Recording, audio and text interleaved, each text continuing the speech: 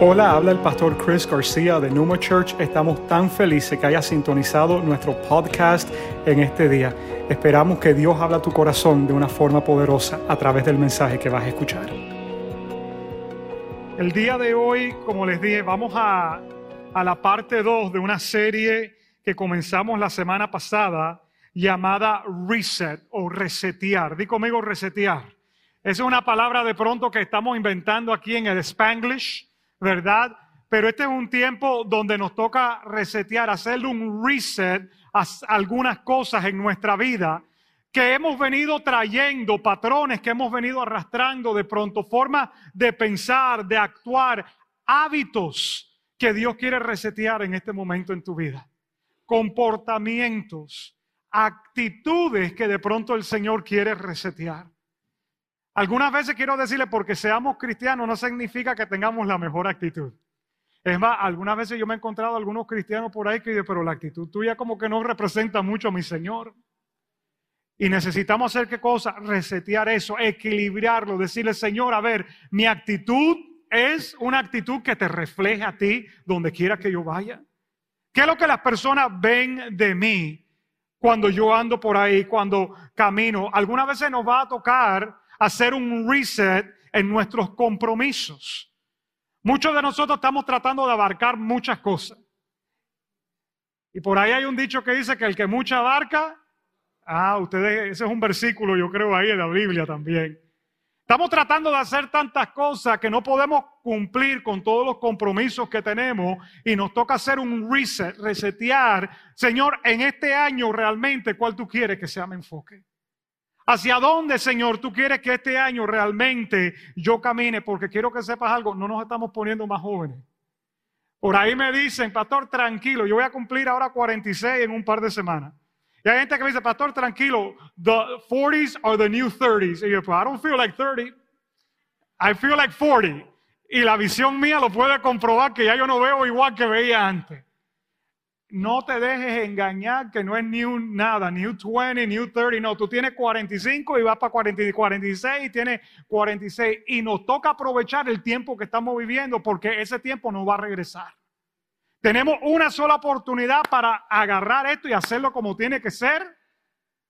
Y si hay cosas que necesitan alinearse, querido, este es el momento preciso porque el año está comenzando.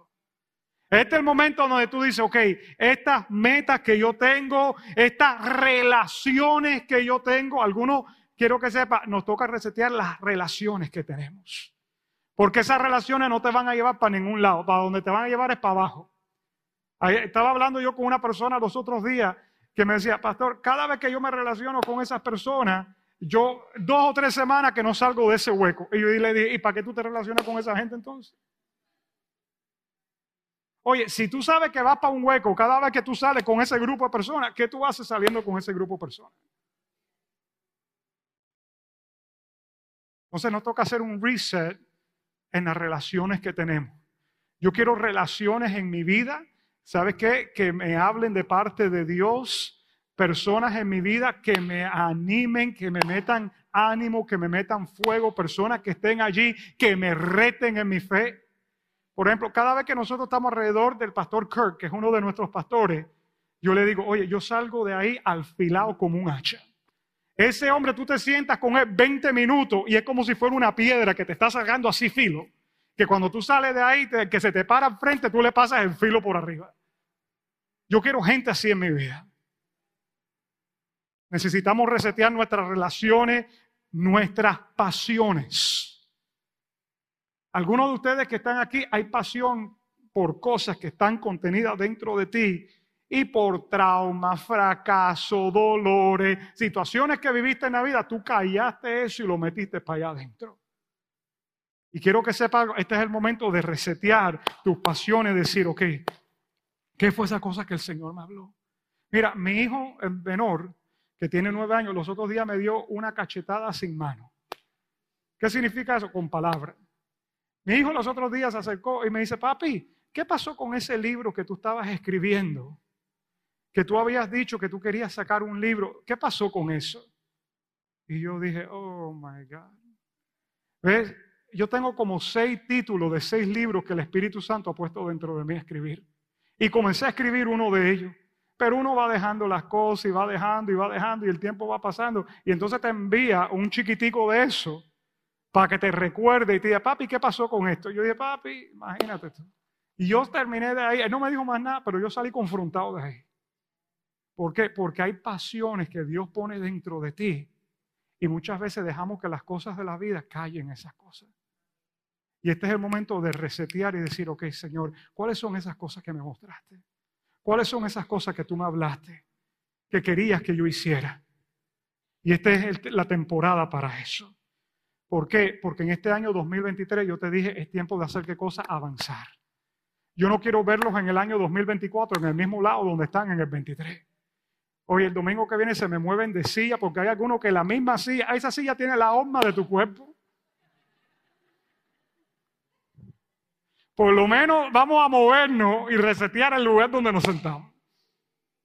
No te quiero ver en el mismo lugar, nos estancamos. Y no avanzamos hacia las cosas que Dios tiene para nosotros. ¿Cuánto cree que Dios tiene cosas todavía para usted? Si no tuviera, te hubieras muerto. Pero si tú estás vivo es porque Dios todavía tiene el propósito con tu vida. Y comienza con nuestros hábitos espirituales. Di conmigo, mis hábitos espirituales. Ahí es donde comienza. ¿Sabes por qué comienza con tus hábitos espirituales? Porque tú eres un ser espiritual. Antes de este cuerpo que tú ves aquí, quiero que sepas, tú eres espíritu. El espíritu tuyo es un espíritu eterno, está aquí adentro. Y si vamos a caminar de acuerdo a los propósitos de Dios en este año, los hábitos espirituales tienen que ir adelante. Y el cuerpo y la mente y el resto de las cosas se van a alinear a eso. Pero nos toca tomar esas decisiones en nuestra vida. ¿Para qué cosa? Para poder hacer un reseteo de pronto en el área espiritual. Pastor, pero yo vengo a la iglesia. Tremendo, las sillas también vienen a la iglesia, ahí están. Las lámparas están aquí todos los domingos. Esas lámparas han fallado la iglesia menos que yo. Pero nada va a pasar con esa lámpara que está ahí. Lo único que se va a fundir y va a tocar que cambiar el foco. ¿Qué es lo que te quiero decir? Que tú puedes venir a la iglesia todo lo que quieras, tú puedes estar aquí, todo eso. Y si no hay un cambio de actitud aquí, amado, nada va a pasar. Mira, la Biblia dice, renueva, resetea la forma que tú piensas. Para que puedas comprobar cuál es la voluntad de Dios, buena, agradable y perfecta. Aquí tiene que haber un reset en la mente, en el corazón. Por eso el milagro más grande no es un milagro de una resurrección, no es una sanidad. ¿Sabe cuál es el milagro más grande? El milagro del corazón. Oye, porque difícil es cambiar un corazón, pero Dios tiene el poder para hacerlo. Dios tiene el poder para cambiar corazones. Pon tu mano sobre tu corazón en este momento. Y di, Padre, alinea mi corazón si hay algo que está desalineado. Alíneame a tu voluntad. Algunas esposas, en vez de ponerse la mano en el corazón, están poniendo la mano en el corazón del esposo. Eso me está asustando por allá atrás, ustedes. Todos los años me gusta comenzar el año diciendo lo siguiente, y lo voy a decir este año también. Regálale un año de tu vida a Jesús. Regálale un año de tu vida. ¿Sabes qué? Danos un año aquí en Numa Church. Y todo lo que nosotros hagamos aquí, métete de cabeza y hazlo. Oye, los grupos pequeños, la semana que viene tenemos una feria de grupos pequeños. Para que tú puedas escoger a qué grupo pequeño tú quieres ir. Son 13 semanas de grupo pequeño. Métete en un grupo pequeño. Pastor, ya yo sé todo lo que tengo que saber. Ese es el problema contigo. Ya tú sabes todo lo que tienes que saber. No.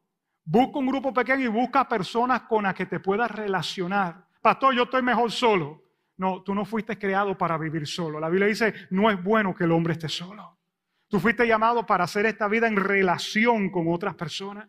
Tú necesitas otra gente que hable de parte de Dios a tu vida, que te anime cuando tú estás caído, personas que oren por ti, personas que te levanten. Y eso es lo que tú vas a encontrar en un grupo pequeño en esta iglesia. Así que la semana que viene allá afuera vamos a tener carpas, espero que no se vuelen y si se vuelan que mi esposa no esté allá afuera para agarrarla. Pero vamos a tener carpas allá afuera con mesas para que tú puedas ver todos los diferentes grupos que hay y tú puedes escoger uno e inscribirte a uno de esos grupos. Yo le estoy creyendo al Señor que esta va a ser la temporada de mayor grupo y de mayores personas entrando a grupos en esta iglesia. ¿Por qué? Porque estamos tomando decisiones espirituales en nuestra vida. Otra de las cosas que le hablo todas las semanas, se lo voy a hablar, el growth track, nuestra vía de crecimiento. 4 semanas que yo les pido que ustedes me regalen para hacer su growth track. 4 pasos. Todos los que sirven en esta iglesia, que ustedes lo ven, que son parte de un equipo que le llamamos Dream Team. En esta iglesia los voluntarios son Dream Team. ¿Qué significa? Que somos el equipo de sueño. ¿El equipo de sueño de quién? De Dios, porque Dios logra cosas grandes a través de la gente que sirve en esta iglesia. Y esas personas pasaron por el growth track. ¿Qué significa eso, pastor? 4 fines de semana que fueron a esas clases para, número 1, conectar con esta iglesia. Hay personas que llevan años reuniéndose aquí y todavía tienen temor a echar raíces en este lugar y florecer. Quiero que sepa, yo nunca he visto un árbol dar fruto en el aire. Para que un árbol dé fruto tiene que estar bien arraigado donde está. Y yo creo que es tiempo que tú des fruto. Es más, Jesús viene para buscar una iglesia que dé fruto. Unos dicen amén, otros están asustados. Otros no sé si el frío le llevó la lengua. Yo estoy tratando de discernir aquí qué está pasando en el nombre de Jesús. Otros están intercediendo por los Dolphins. Sigue intercediendo ahí donde tú estás. Ustedes me están escuchando lo que yo les estoy hablando. Hagan su growth track. Pastor, mira que tú friegas con eso y voy a continuar fregando. ¿Por qué voy a fregar? Porque yo quiero que tú puedas encontrar el cableaje con el que Dios te creó a ti. Oye, mi esposo y yo estábamos en un almuerzo ayer con una pareja. Y ese hombre que estaba ahí en ese almuerzo es un hombre de negocio. Y yo le hice una pregunta simple y ese hombre tuviera como de pronto empezó a decir ideas y cosas y empezó a fluir. Y era una cosa tan impresionante que yo dije, pero esta persona, todo lo que tenía aquí adentro y empezó, ¿por qué? Porque le toqué un punto de pasión. Tú sabes que cuando tú eres apasionado por algo, no te pueden callar. Claro, las mujeres son apasionadas por muchas cosas. Entonces ellas hablan mucho. Pero mi esposa es una bendición, porque ella sabe en qué momento hablar y en qué momento sabe que yo estoy en otro planeta. Los hombres nos vamos para otros planetas. Los hombres ya andamos viajando por los planetas hace rato ya. ¿Y qué es lo que te quiero decir con lo que te estoy? Cuando a ti te tocan un punto de pasión, tú empiezas a hablar de eso. Tú tienes ideas, tú tienes sueños, tú empiezas, de pronto estabas débil y te cobra la vida y todo eso. ¿Por qué? Porque encuentras esa pasión. Este es el año para que tú camines en eso en el nombre de Jesús. No dejes que el 2023 te pase por arriba. Ya el 2020 nos pasó por arriba. El 2020, imagínate tú el año que fue. Yo no quiero estar perdiendo años con mi vida. Y Jesús cuando vino a este mundo, vino a resetear algunas cosas. Jesús vino a hacer cambio de algunas cosas. El día de hoy te quiero hablar acerca de la importancia de hacer un reset en tu vida de oración. ¿Por qué, pastor? Porque estamos en nuestros 21 días de oración. Yo espero que tú estés participando de los 21 días de oración. No voy a preguntar que levanten la mano los que están haciendo los 21 días de oración. Pero sí, yo he visto muchas personas viniendo acá. Nos estamos reuniendo todos los días, de ahora hasta el 29 de enero a las 6 de la mañana en este lugar, de lunes a viernes. Pastor, y mañana hay, porque es Martin Luther King. Tranquilo que vamos a estar orando aquí el día de Martin Luther King. Para que no sepan, Martin Luther King fue pastor a los 17 años. Ese hombre era una eminencia, un hombre de Dios. Por eso todavía lo recordamos en un día como mañana. De lunes a viernes estamos orando a las 6 de la mañana aquí. Pastor, pero las 6 es muy temprano. No hay nada que valga la pena que venga sin sacrificio. Si tú quieres algo que valga la pena en este mundo, vas a tener que pagar un precio. Vas a tener que sacrificarte, vas a tener que hacer un esfuerzo. Si tú te sientas ahí para que las cosas caigan en tu regazo, nunca van a caer. Hermano, tú haces lo que haces por las cosas que son importantes para ti. Yo he visto gente que quieren ir a Disney, se levantan a las 3 de la mañana para coger carretera para estar ahí a las 8 de la mañana. Pues si tú haces eso, tú también puedes venir a la oración a las 6 de la mañana en este lugar. Ustedes me están escuchando. No estoy bravo con nadie. Se lo digo hasta con una sonrisa en la cara. ¿Qué es lo que quiero yo ver? Yo quiero ver la vida de Dios manifestada en ti. Entonces estamos orando los sábados a las 9. Entre semana también en los social media. Unos cuantos de ustedes se meten ahí en el Instagram, en el Facebook, ponen comentarios. continúen. Ahí estamos trabajando para que eso se lleve a cabo, pero no lo hacemos por hacer cosas. Lo hacemos porque queremos ver el fuego del Espíritu Santo en tu vida, en este tiempo. Y una de las cosas que estamos haciendo en este tiempo de oración, venimos aquí en la mañana y ponemos todas estas peticiones. Aquí hay, para que ustedes puedan escribir sus peticiones, y venimos acá al frente, cogemos esto. No es que estemos chismeando, all right? No es que yo diga, wow, mira el hermano fulano lo que está viviendo. No, lo ponen hasta sin nombre. Y ahí es para que pongan las peticiones. Todas estas son las peticiones de personas que han escrito durante estos 21 días, las situaciones que están viviendo que necesitan que Dios haga un milagro. Aquí hay un par mías también. Y yo quiero pedirte que tú vengas y tú ores por estas cosas. Si tú estás bien, ora por otro. Si necesitas poner tu petición, hoy escríbela y vamos a estar orando por esto mañana. Es más, me gustaría que oráramos un momentico por esto. Pudiéramos hacer. Aquí hay personas que están pidiendo por milagros de sanidad. Personas que están pidiendo empleo. Personas que están pidiendo por su matrimonio que se está rompiendo. Personas que están pidiendo por hijos que están en adicción. De pronto tu petición está aquí como la mía. Yo quiero pedirte que tú extiendas un momentico tu mano hacia acá. Vamos a orar por esto. Padre, en el nombre de Jesús, junto con toda esta congregación en esta tarde, oramos por las peticiones de las personas que tenemos aquí. Señor, yo te pido que tú te manifiestes en cada una de estas cosas que están ocurriendo y que tú muestres que todavía tú eres el Dios que tiene la última palabra y que tú muestres que tú eres un Dios de milagro y que tú muestres que no hay nada imposible para ti. Sana al enfermo, restaura matrimonios, Señor, conquista nuevamente corazones de jóvenes y de aquellos que se han alejado, Señor. Padre, da empleo, da trabajo, sorprende a tus hijos en este año. Yo te pido que tú lo hagas, Señor, porque nada es imposible para ti, en el nombre de Jesús. Amén. Y esta tarjetica que está aquí es para que tú escribas el nombre de 10 personas que no conocen a Cristo y tú quieres que esas personas conozcan a Cristo. El día 29 de enero, que no es el próximo domingo, sino de aquí a 2 domingos, vamos a tener nuestro servicio de invitación, Invite Sunday. Y tú vas a estar orando por estas personas durante estos días.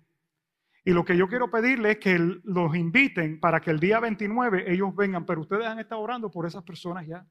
Yo tengo gente que están aquí en este servicio ahora mismo que en algún momento estuvieron en mi lista de oración. Y ahora llaman a esta iglesia a su casa espiritual. Yo quiero que sepa, la oración funciona. Dios contesta la oración. ¿Cuántos lo creen en este día? Así que el 29, ya ustedes saben, el día de hoy estoy hablando de resetear nuestra vida de oración, porque Jesús vino a hacer eso. Cuando Jesús vino a esta tierra, mírenme para acá, había pasado 1500 años desde Moisés hasta Jesús. Y el pueblo de Israel en 1500 años habían agarrado ciertos hábitos de cómo relacionarse con Dios. Algunos eran de acuerdo a la ley, otras eran de acuerdo a la tradición. Pero dentro de esos hábitos ellos agarraron su forma de orar y de hacer las cosas, porque si vamos a hablar de resetear hábitos espirituales, comencemos con la oración, que es mi relación y mi conversación con Dios. Yo no pudiera relacionarme con mi esposa si yo no hablara con ella. No he visto el primer hombre mudo que haya conquistado a la esposa, y el día que tú lo conozcas, tiene que haber uno. Tú metes en Google, hombre mudo que conquistó a una mujer, en algún lado tú lo vas a conseguir. Pero tú me traes esa persona aquí a la iglesia, pues yo quiero saber cómo lo hizo, porque hombre que está aquí, si tú no le hablas a tu mujer, estás perdiendo el corazón de ella. Oye, eso salió bien. Comenzamos ya los matrimonios, no estamos ni en febrero todavía. Y con Dios, escúchame bien, Dios es igual. Dios quiere hablar con nosotros y Dios no quiere que todo el tiempo estés tú hablando. Él también te quiere hablar a ti. La oración es una conversación, es una calle de 2 vías. Pastor, ¿y cómo me habla Dios? Bueno, primero tienes que callarte un ratico y dejar que Él hable. No es, Padre, y parece una metralleta en el nombre de Jesús, amén, y te fuiste, y Dios dice, ay, yo le iba a decir algo, pero ya se me fue. ¿Me entiendes? Y cuando Jesús viene, los judíos habían agarrado todos estos hábitos, todas estas costumbres. Ellos querían orar en público para ser vistos, para ser aplaudidos.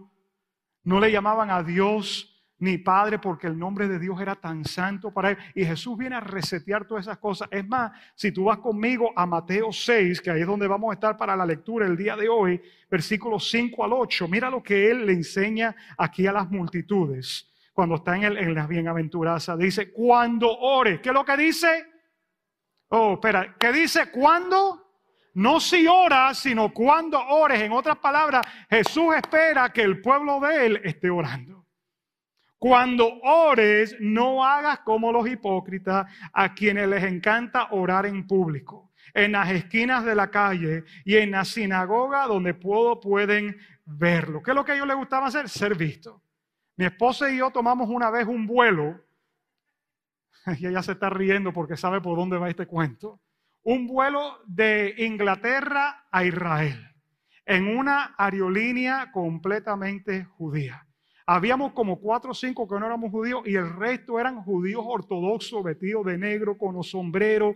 Bueno, imagínate cómo era la cosa, que todo el mundo estaba de pie y el piloto hablando para que se sentara y nadie se sentaba.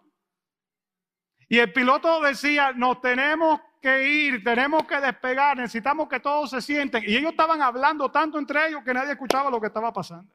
Hasta que la aeromoza metió un grito por el parlante, que todos se sienten que el avión tiene que arrancar. Y ahí como que más o menos se sentaron. Hoy al momento que ese avión despega, se pusieron todos de pie otra vez y comenzaron a hacer sus oraciones en el pasillo del avión. Y al lado de mi esposa había una maleta. Estaba yo, mi esposa y una maleta pegado al baño en la parte de atrás. Y Gaby le dice a la hermosa, mira señora, aquí hay una maleta que no sabemos de quién es. La mujer va al frente, hay una maleta en el asiento tal, por favor, el que sea esa maleta, si puede ir a reclamar su maleta. Nadie vino a reclamar la maleta. Al ratico Gaby dice, me quiero acostar, ¿puedo mover esta maleta? Y yo, bueno, muévela para allá abajo, ponla ahí. Y Gaby se recostó, ella no es muy grande, entonces entre 2 asientos ella cabe. Se acostó ahí entre los 2 asientos, puso la cabeza en las piernas mías y se quedó dormida. El avión aterriza y la maleta todavía hay, nadie había reclamado la maleta. Y Gaby dice, yo no puedo creer que me dormí.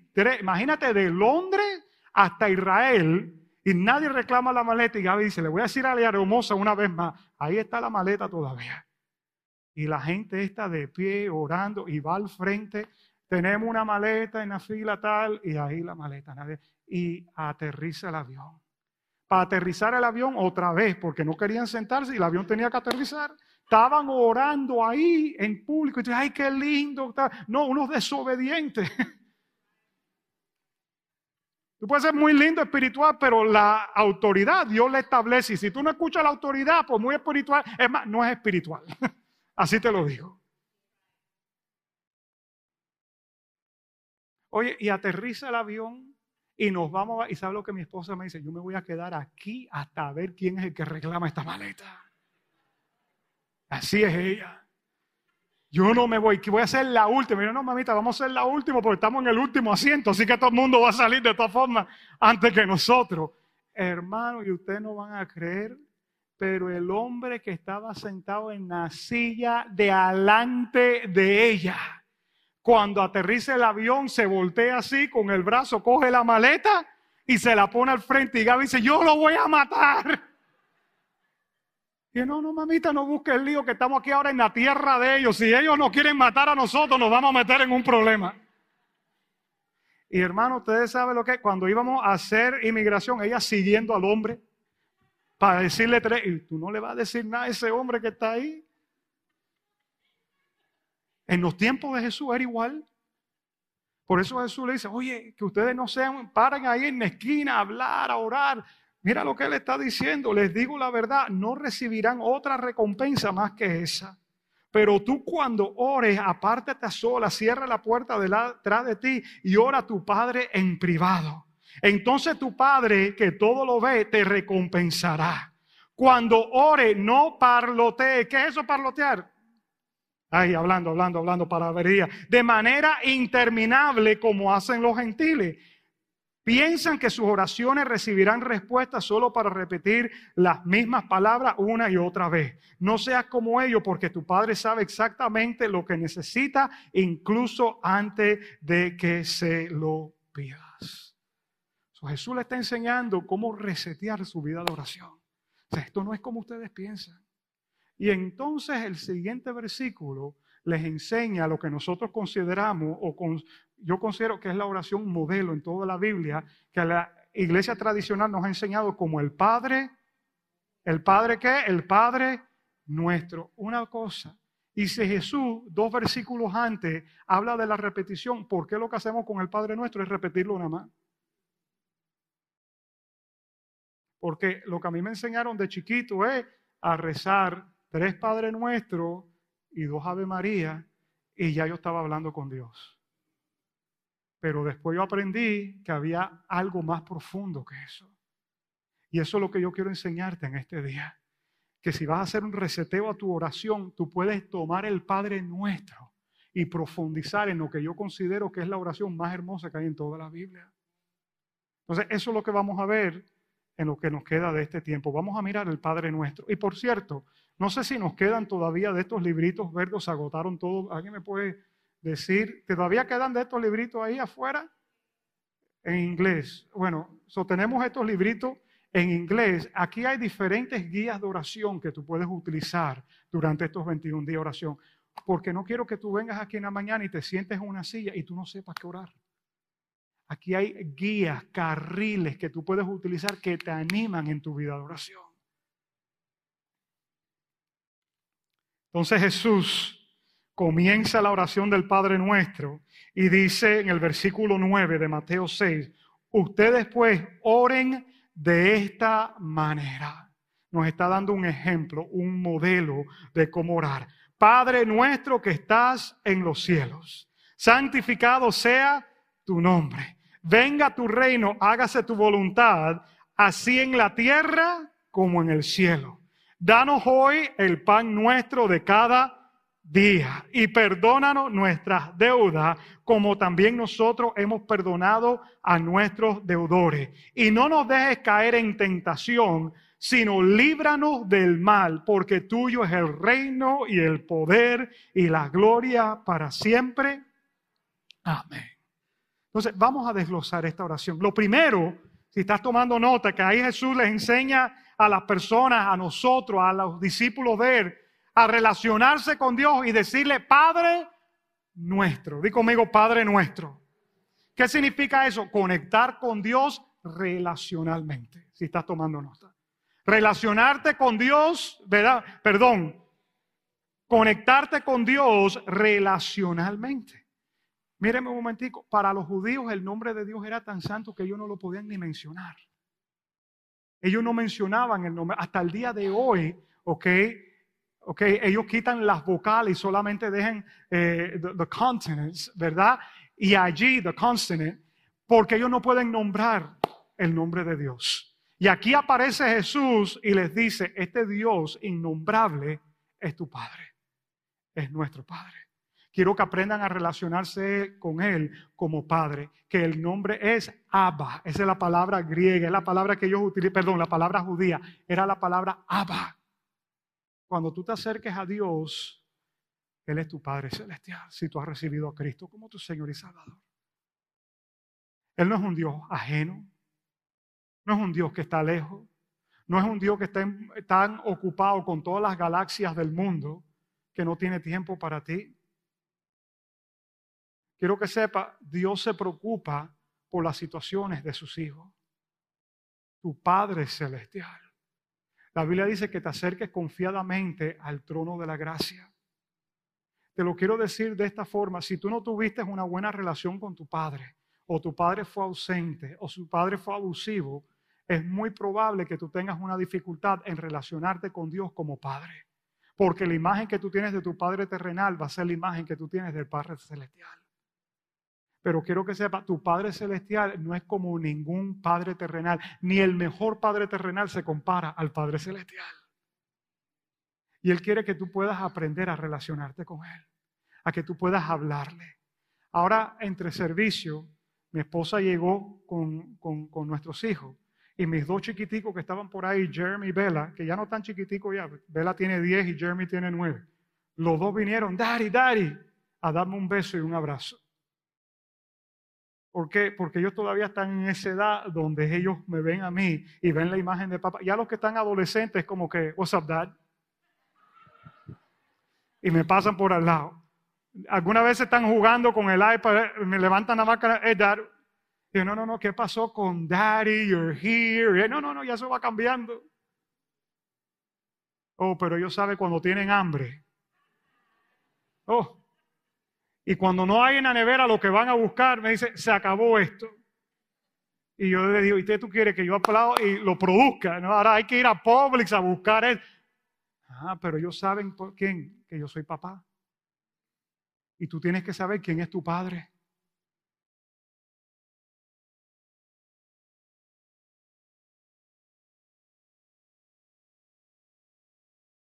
El corazón de Él está cerca de cada uno de nosotros. El corazón de Él está cerca. Oye, el corazón del Padre late por sus hijos. Tú estás aquí en esta iglesia reunido hoy porque el Padre te amó tanto a ti que envió a su único hijo. El Padre te ama y un día te vas a encontrar con Él. Un día lo vas a ver cara a cara y vas a decir, wow. ¿Sabe que la mamá del pastor Robert Morris, cuando estaba a punto de morir, llamó al pastor Robert, que era su hijo, y a su hermana, a la hermana de él, a su otra hija, que entraran los dos al cuarto, pero por separados? Y al pastor Robert, que es el pastor de una de las iglesias más grandes de esta nación, le dijo lo siguiente. Le dijo, desde niña, a mí me han hablado de Jesús y del Padre Celestial. Desde niña me han hablado del Espíritu Santo y estoy a minutos de encontrarme con Él. Le dice, por favor, al momento que yo cierre mis ojos, no quiero ni que una lágrima tú la derrames porque será el momento más feliz de mi vida. Porque he estado esperando todos estos años para llegar aquí. Dice que como a las 2 horas murió. ¿Cuántos de ustedes andan años hablando de Jesús, hablando del Padre, orándole a Él, creyendo? Algún día nos vamos a encontrar con Él cara a cara. Algún día lo vamos a ver. Ese día, a mí me gusta decir que será el día que más vivo estarás. Oh. Y Jesús les dice, ese es el Padre. Relaciónate con Él así. Y después dice, santificado sea tu nombre. Santificado sea tu nombre. Adorar los nombres de Dios. Tú sabes que en la Biblia aparecen muchos nombres para Dios. En el Antiguo Testamento está lleno de nombres para Dios. Y una de esas partes donde más me gusta a mí es en el Salmo 103. Versículo 1 al 5 dice, alaba alma mía al Señor. Alabe todo mi todo mi ser su santo nombre. Alaba alma mía al Señor y no olvide ninguno de sus beneficios. Él perdona todos tus pecados y sana todas tus dolencias. Él rescata tu vida del sepulcro y te cubre de amor y compasión. Él colma de bienes tu vida y te rejuvenece como las águilas. Oh, dale un aplauso fuerte al Señor en este día. Entonces Él dice, alaba alma mía al Señor, alaba su santo nombre. Tomamos un momentico después de reconocerle como Padre. Yo estoy orando y tú eres mi Padre. Yo vengo delante de ti. Gracias por adoptarme a tu familia. Gracias porque ahora soy tu hijo. Y empiezo a darle gracias a Dios en mi oración por ser su hijo. Y después digo, Señor, yo bendigo tu nombre. Yo declaro que no hay nombre por encima del nombre tuyo. Yo declaro que el nombre de Cristo es el nombre sobre todo nombre. Y empiezo a declarar entonces el Salmo 103. Dice aquí, Él perdona todas tus iniquidades. Ese es Jehová Tiskinu, Jehová mi justicia. ¿Qué significa? Que tú, por tus obras, tú no puedes ser lo bueno suficiente, pero Él te cubre a ti. Él te cubre a ti, su justicia te cubre a ti. Otro nombre del Señor dice aquí que Él sana todas nuestras enfermedades. Ese es Jehová Rafa. A ver, ahí estaba Rafa tocando las congas, míralo ahí. Oye, tú tienes uno de los nombres del Señor, ¿tú puedes creer eso? Cuando te diga, ¿qué hay, Rafa? el sanador. Jehová Rafa, el sanador. Si tú estás enfermo en este día, yo quiero dejarte saber que Jehová Rafa está aquí en este lugar. Él es el Señor, tu sanador. Él es el que sana todas tus enfermedades. Y yo digo, gracias, Señor, porque tú eres mi justicia. Gracias, Señor, porque tú eres el que me sana. Y si tengo algún dolorcito por ahí, Padre, sáname. En el nombre de Jesús, yo declaro que este cuerpo fue creado para servirte. Yo te doy gracias por tu sanidad en mi vida y por ahí arranco y empiezo a orar por eso. Y entonces dice aquí, ¿verdad? El que rescata tu vida del sepulcro. Ese es Jehová Nisi, tu estandarte. ¿Qué significa eso? Lo que significa es que Él es el que pelea por ti. Él es el que pelea por ti. Deja de estar tratando de pelear tus propias batallas y deja que Dios pelee por ti. Dice la Biblia que en el Antiguo Testamento, cuando el pueblo de Israel estaba en el desierto y venían los ejércitos a pelear con ellos, Moisés levantaba las manos y el pueblo ganaba. Cuando bajaba las manos contra Amalek, el pueblo empezaba a perder. Y entonces vinieron, ¿verdad? Creo que fue José y Caleb, y le levantaron las manos a Moisés en ese momento. Y cuando levantan las manos, la palabra en hebreo para levantar las manos es tocar el trono de Dios. Tú sabes que cuando tú estás aquí adorando y tú levantas tus manos, tú estás tocando el trono de Dios en ese momento. Y cualquier situación que tú estás viviendo se tiene que alinear a lo que el trono de Dios declara sobre tu vida. Por eso yo te quiero decir en este día, adora en medio de tu problema. Adora en medio de la condición en la que tú te encuentres. No dejes que nada robe tu adoración, porque ahí es donde Jehová Nisi se manifiesta a favor de sus hijos. Tú levantas tus manos al Señor. Tú adora al Señor. Levanta manos ante lo que la palabra dice. Delante de Dios. Jehová Nisi, tu estandarte. Tú no tienes que estar peleando por ti mismo. Deja que Él pelee por ti. Y dice aquí que nos corona. Me encanta esta palabra. Nos colma, ¿verdad? Nos cubre de amor y compasión, nos corona. Jehová Shama. Ese es el Dios que está presente. He's there. He's there. Él está ahí. Tú no estás solo. Y esto lo dije en el primer servicio, lo voy a decir otra vez. Para algunos eruditos judíos, Dios estaba tan cerca que tú no podías ni hablar en alta voz, sino simplemente susurrar el nombre de Dios. Porque cuando alguien está cerca, tú no tienes que gritar, lo único que tienes que hacer es susurrar, hablar en voz baja. Jehová Shama, Él está ahí. Hay una canción que yo he estado escuchando todos estos días, se llama Obsession, de un grupo Delirious, hace años atrás. Y esa canción yo he estado, cada vez que estoy en el Homer mío, la repito. Ya yo creo que los hijos me dicen, pon otra canción, no habrá otra canción en ese CD, porque yo regreso otra vez a la misma canción. Y esa canción dice, algunas veces te siento tan lejos como la luna, pero otras veces te siento más cerca que mi piel. Él está más cerca que tu piel que está encima de ti. Jehová Shama. Y el último nombre del Señor que aparece ahí, el que colma de bienes tu vida, Jehová Jireh, tu proveedor. Él es el que provee por ti. Worship team, you guys can come on. Él es el que provee por ti. Tú no tienes que estar peleando por ti, tratando de ver cómo tú resuelves. Los cubanos somos excelentes resolviendo. Si tú no eres cubano, te acércate con un cubano, él te va a ver cómo te resuelve a ti el problema. Hoy yo estaba con Osmani tratando de arreglar algo ahí en la sala de bienvenida tempranito en la mañana. Y le digo, oye, dos cubanos aquí juntos tratando de ver cómo resolvemos, tranquilo que esto lo vamos a hacer. Y algunas veces es mucho resolver de nosotros, en tu país puede ser otra palabra que tú uses. Lo que nos hace es que nos meten más problemas. Y después tienes que resolver lo que estaba resolviendo. ¿A quién le ha pasado eso? ¿Qué estoy aquí resolviendo? Algo que estaba tratando de resolver la otra semana que me hundió más y ahora estoy tratando de ver cómo salgo de ahí. Oye, deja que Jehová Jireh se manifieste a favor tuyo. Él es tu proveedor, es el que cuida de ti.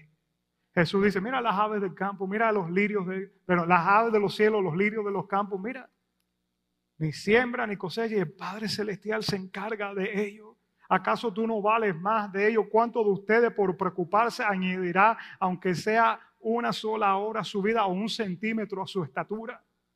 Hay unos cuantos que dicen, ay, si yo hubiera sido más grande, estuviera en la NBA. Pues mira, no creciste, era más, pero el tamaño tuyo pudiera haber sido como Messi, pero tampoco lo fuiste.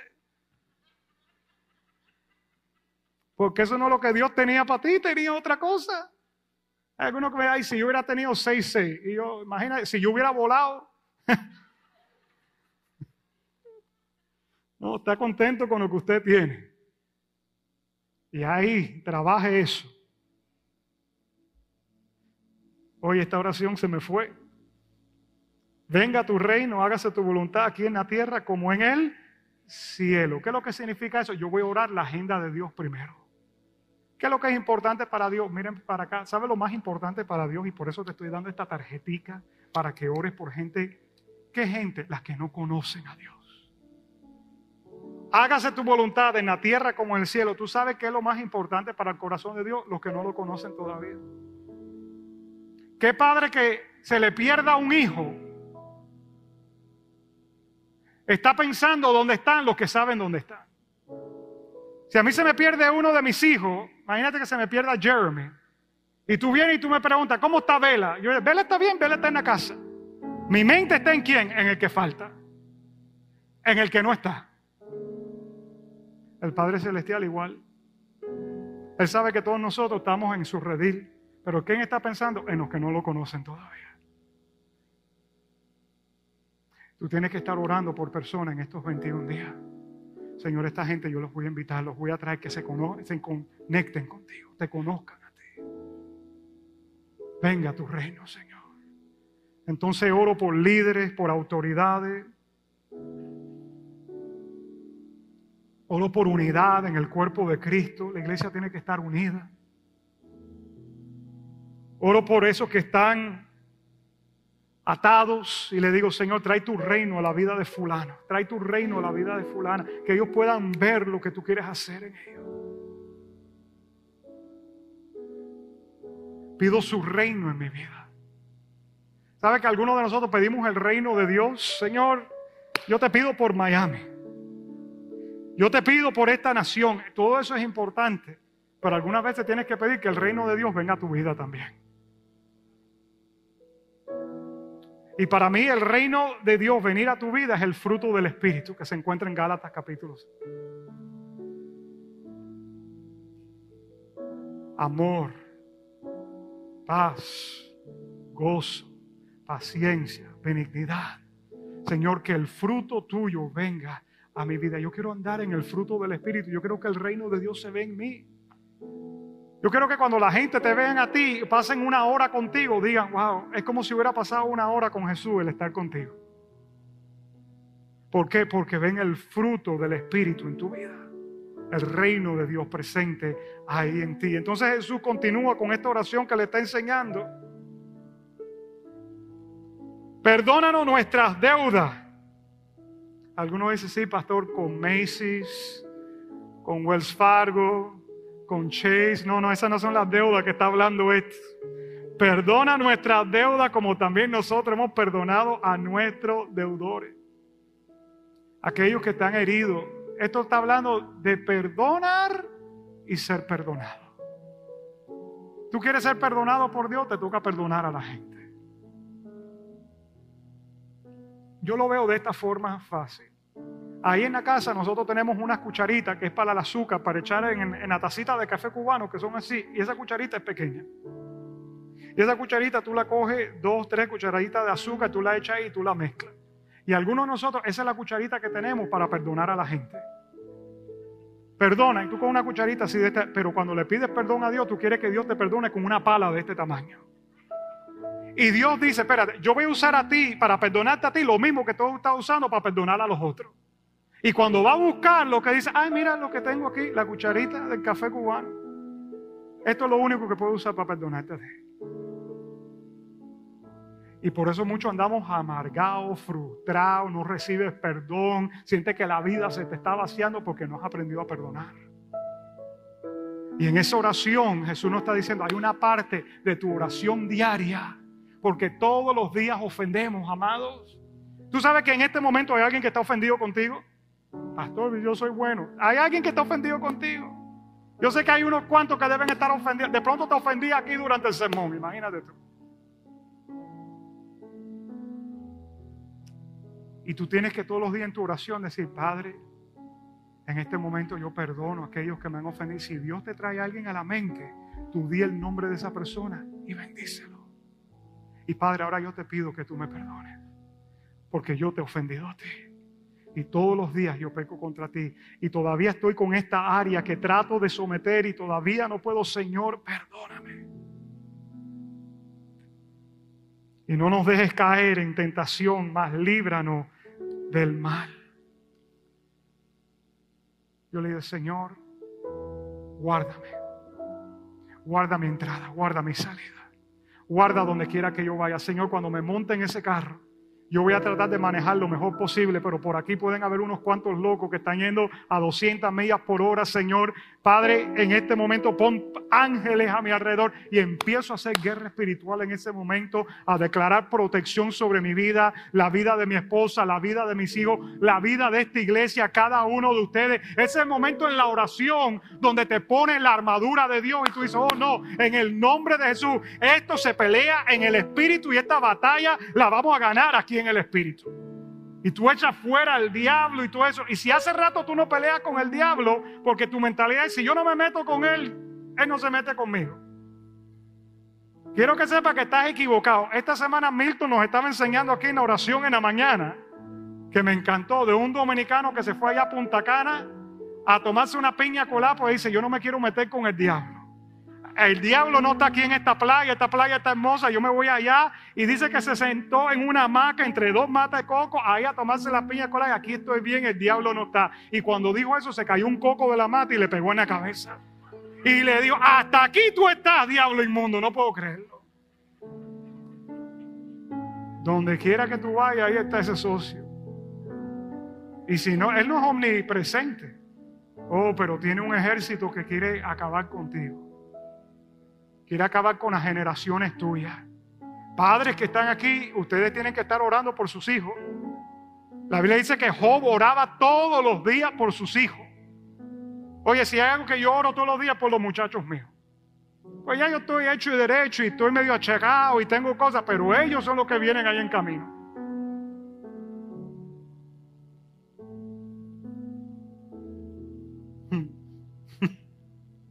Uno dice, este pastor está medio loco. Y ustedes siguen viniendo todos los domingos aquí a escucharme, pero bueno. Porque tuyo es el reino, el poder y la gloria para siempre. Esta es la parte de la oración donde tú expresas tu fe en la habilidad que Dios tiene. ¿Y cuál es la habilidad de Dios? Bueno, ahí está. Tuyo es el reino. ¿Qué significa? Toda autoridad te pertenece a ti. Tuyo es el poder, toda fortaleza te pertenece a ti. Y tuya es la gloria, la victoria tuya será completa. ¿Sabe que aquí hay una petición por la cual yo estaba orando? Por una niñita de nuestra escuela. Ella se llama Elisa. Y el nombre de ella no se me ha olvidado por la pastora Elisa, que está aquí en la primera fila. Y yo, para la forma de yo recordarme los nombres, es asociar nombres con otras personas. Y esta bebita, que acaba de cumplir 3 años y es nuestra escuela, está con un cáncer en sus intestinos. Y el cáncer se le regó ya a la pelvis. Y esta semana que acaba de pasar comenzó quimioterapia. Y están tratando de ver cómo le reducen el tumor para entonces poder operarle, para sacarle el tumor, para entonces meterle radiación, para tratar de matar el otro cáncer. El proceso que esa familia tiene por delante, ellos son hijos de Dios, son creyentes. Son una familia de nuestra escuela. Esa es mi petición entre estas. Y los otros días fuimos al hospital a visitar a esa niña y yo pensaba que me iba a encontrar una niñita en el Nicholas Hospital, toda intubada. ¿Sabe cómo estaba esa niñita? Estaba al revés en la cama, con los pies en el aire, con el biberón en la boca. Como la niñita de cualquiera de nosotros cuando tiene 3 añitos. Pero esta niña está llena de vida. ¿Cómo es posible que esta niña tenga ese diagnóstico? Y en ese momento con mi esposa, y dije, vamos a orar, y impusimos manos. ¿Y qué es lo que yo dije? Yo lo que dije es esto: tuyo es el reino. Yo dije, tuyo es el poder. Tú tienes todo poder sobre este cáncer ahora mismo en el nombre de Jesús. Y tuya es la gloria. Tú eres el último que tiene la palabra sobre esta situación que está ocurriendo. Ningún doctor, ningún médico, ningún cáncer, ninguna enfermedad. Tuya es la gloria. Y yo no sé qué es lo que tú estés viviendo en este día. Pero así como estamos hablando hoy, es que tú tienes que orar. Coge este modelo de oración y tu oración tú vas a ver cómo empieza a cobrar vida. Una oración de 2 minutos ahora se convierte en una oración de 10, 15 minutos. Porque estás hablando con Dios. Y después guarda silencio un ratico. Siempre guarda un ratico de tiempo para poner atención si Él pone algo en tu corazón. Quiero pedirte que tú cierres tus ojos donde estás. Yo puedo percibir que la presencia de Dios en este momento está causando algo en la vida de personas que están en este lugar o gente que están mirando por esas cámaras. Yo he hablado hoy acerca de esta oración modelo de Jesús, pero he tocado muchos puntos. De pronto, el ver a Dios como Padre es un problema para ti. De pronto, el creer que Él va a proveer para ti es algo que tú no ves. De pronto tienes problemas con el perdón. ¿O no crees que Él es grande suficiente para obrar en tu familia, restaurar tu matrimonio, tu salud? Cualquier cosa que sea en este momento, yo quiero pedirte que tú se la rindas ahí al Señor. Y dile, Espíritu Santo, ¿qué me estás diciendo a mí en esta tarde? ¿Qué me estás hablando, Espíritu Santo? ¿Qué quieres hacer en mi vida, Espíritu Santo? Y ahí por un momentico, alguno del Espíritu Santo quiere librar del temor ahora mismo, de la angustia, de la ansiedad. Algunas personas que están en este lugar, que hasta tu forma de ser ha cambiado, porque no eres libre en ciertas áreas. El Señor te quiere hacer libre. Conocerás la verdad. Hoy te he predicado la verdad, y la verdad te hará libre. Espíritu Santo, obra, obra, obra, Espíritu Santo. Gracias, Padre. Gracias, Padre. Gracias, Padre. Thank you, Father.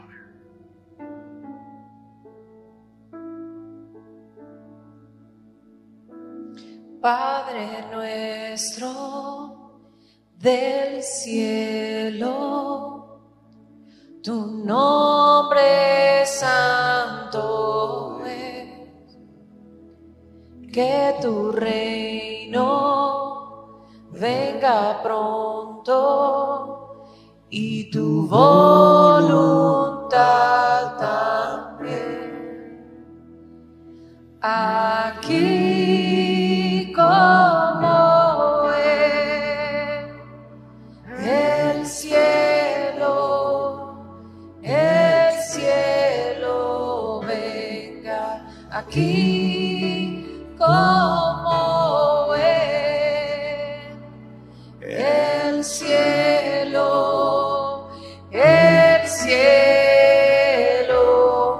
aquí como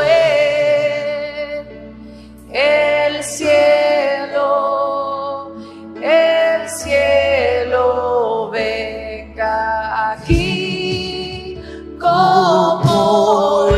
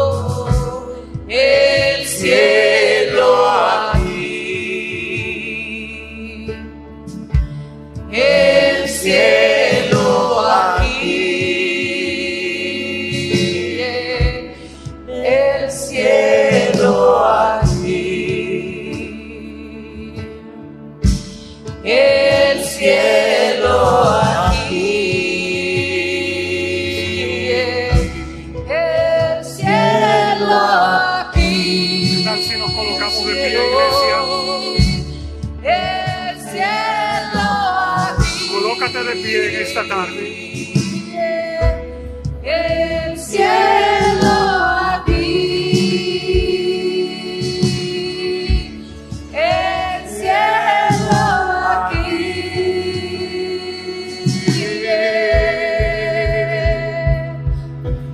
Tuyo es el reino, tuyo el poder, suya es la gloria por siempre. Amén. Tuyo es el reino, tuyo el poder, tuya es la gloria por siempre. Amén. Vamos, levanta tu mano y adóralo. Tuyo es el reino, tuyo el poder, tuya es la gloria por siempre. Amén. Tuyo es el reino, tuyo el poder, tuya es la gloria por siempre. Amén. Tuyo es el reino, tuyo el poder, tuya es la gloria por siempre. Amén. Tuyo es el reino, tuyo el poder, tuya es la gloria por siempre. Amén.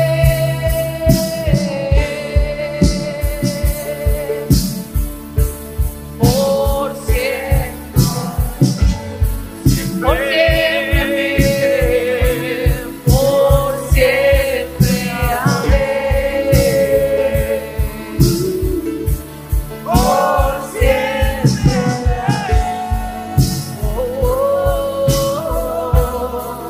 Por siempre. Cierra tus ojos por un momento y recibe de parte del cielo el toque que viene de parte de Él sobre tu vida. Algunos de ustedes están recibiendo una bendición como hijos en esta tarde. Nunca tuviste un padre que pusiera su mano sobre tu cabeza. Y en este momento hay una mano del cielo que está poniéndose sobre tu cabeza, sobre tu frente.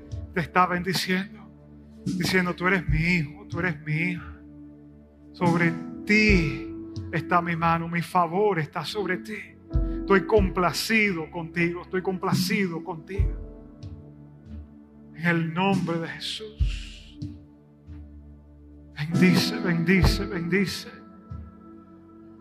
La Biblia dice que donde está el Espíritu de Dios, ahí hay libertad. Algunos de ustedes están recibiendo libertad ahora mismo de cautiverio. Algunos de ustedes cayeron en una trampa.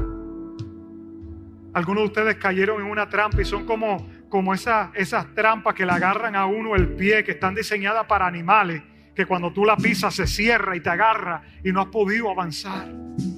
Y has perdido años de tu vida en una condición que tú dices: ¿y esta condición de dónde vino? Es porque caíste en una trampa. The word in English is a snare. You fell in a snare. Caíste en esa trampa del Señor, del enemigo. Y en este día el Señor está librándote del cazador en este momento. Está librándote del cazador. Esa trampa se está abriendo ahora mismo para que tú puedas caminar de ese lugar. Y de la misma forma que Pedro pudo salir de una celda en la que estuvo porque vinieron ángeles y abrieron la puerta, así mismo te están abriendo esa trampa ahora mismo para que tú puedas salir de ese lugar. En el nombre de Jesús. Corre de ahí. Corre de ahí, ni te quede por ahí. Corre de ahí. Libertad de adicciones, de comportamientos. En el nombre de Jesús. Hay alguien en este momento que está siendo libre de un espíritu de violencia. Y tuviste violencia en tu casa desde que era pequeño. Y ha habido un espíritu de violencia y tú no sabes por qué tú eres tan iracundo. Y en este momento el Espíritu Santo está viniendo sobre ti y está quitando eso. Y va a poner un espíritu de mansedumbre, de templanza, de dominio propio sobre ti ahora mismo en el nombre de Jesús. Toda esa ira se va ahora mismo. Eso no es parte del diseño tuyo como un hijo de Dios. Eso no es parte del ADN tuyo como un hijo de Dios. Hay algo que está cambiando el Espíritu Santo en ti ahora mismo.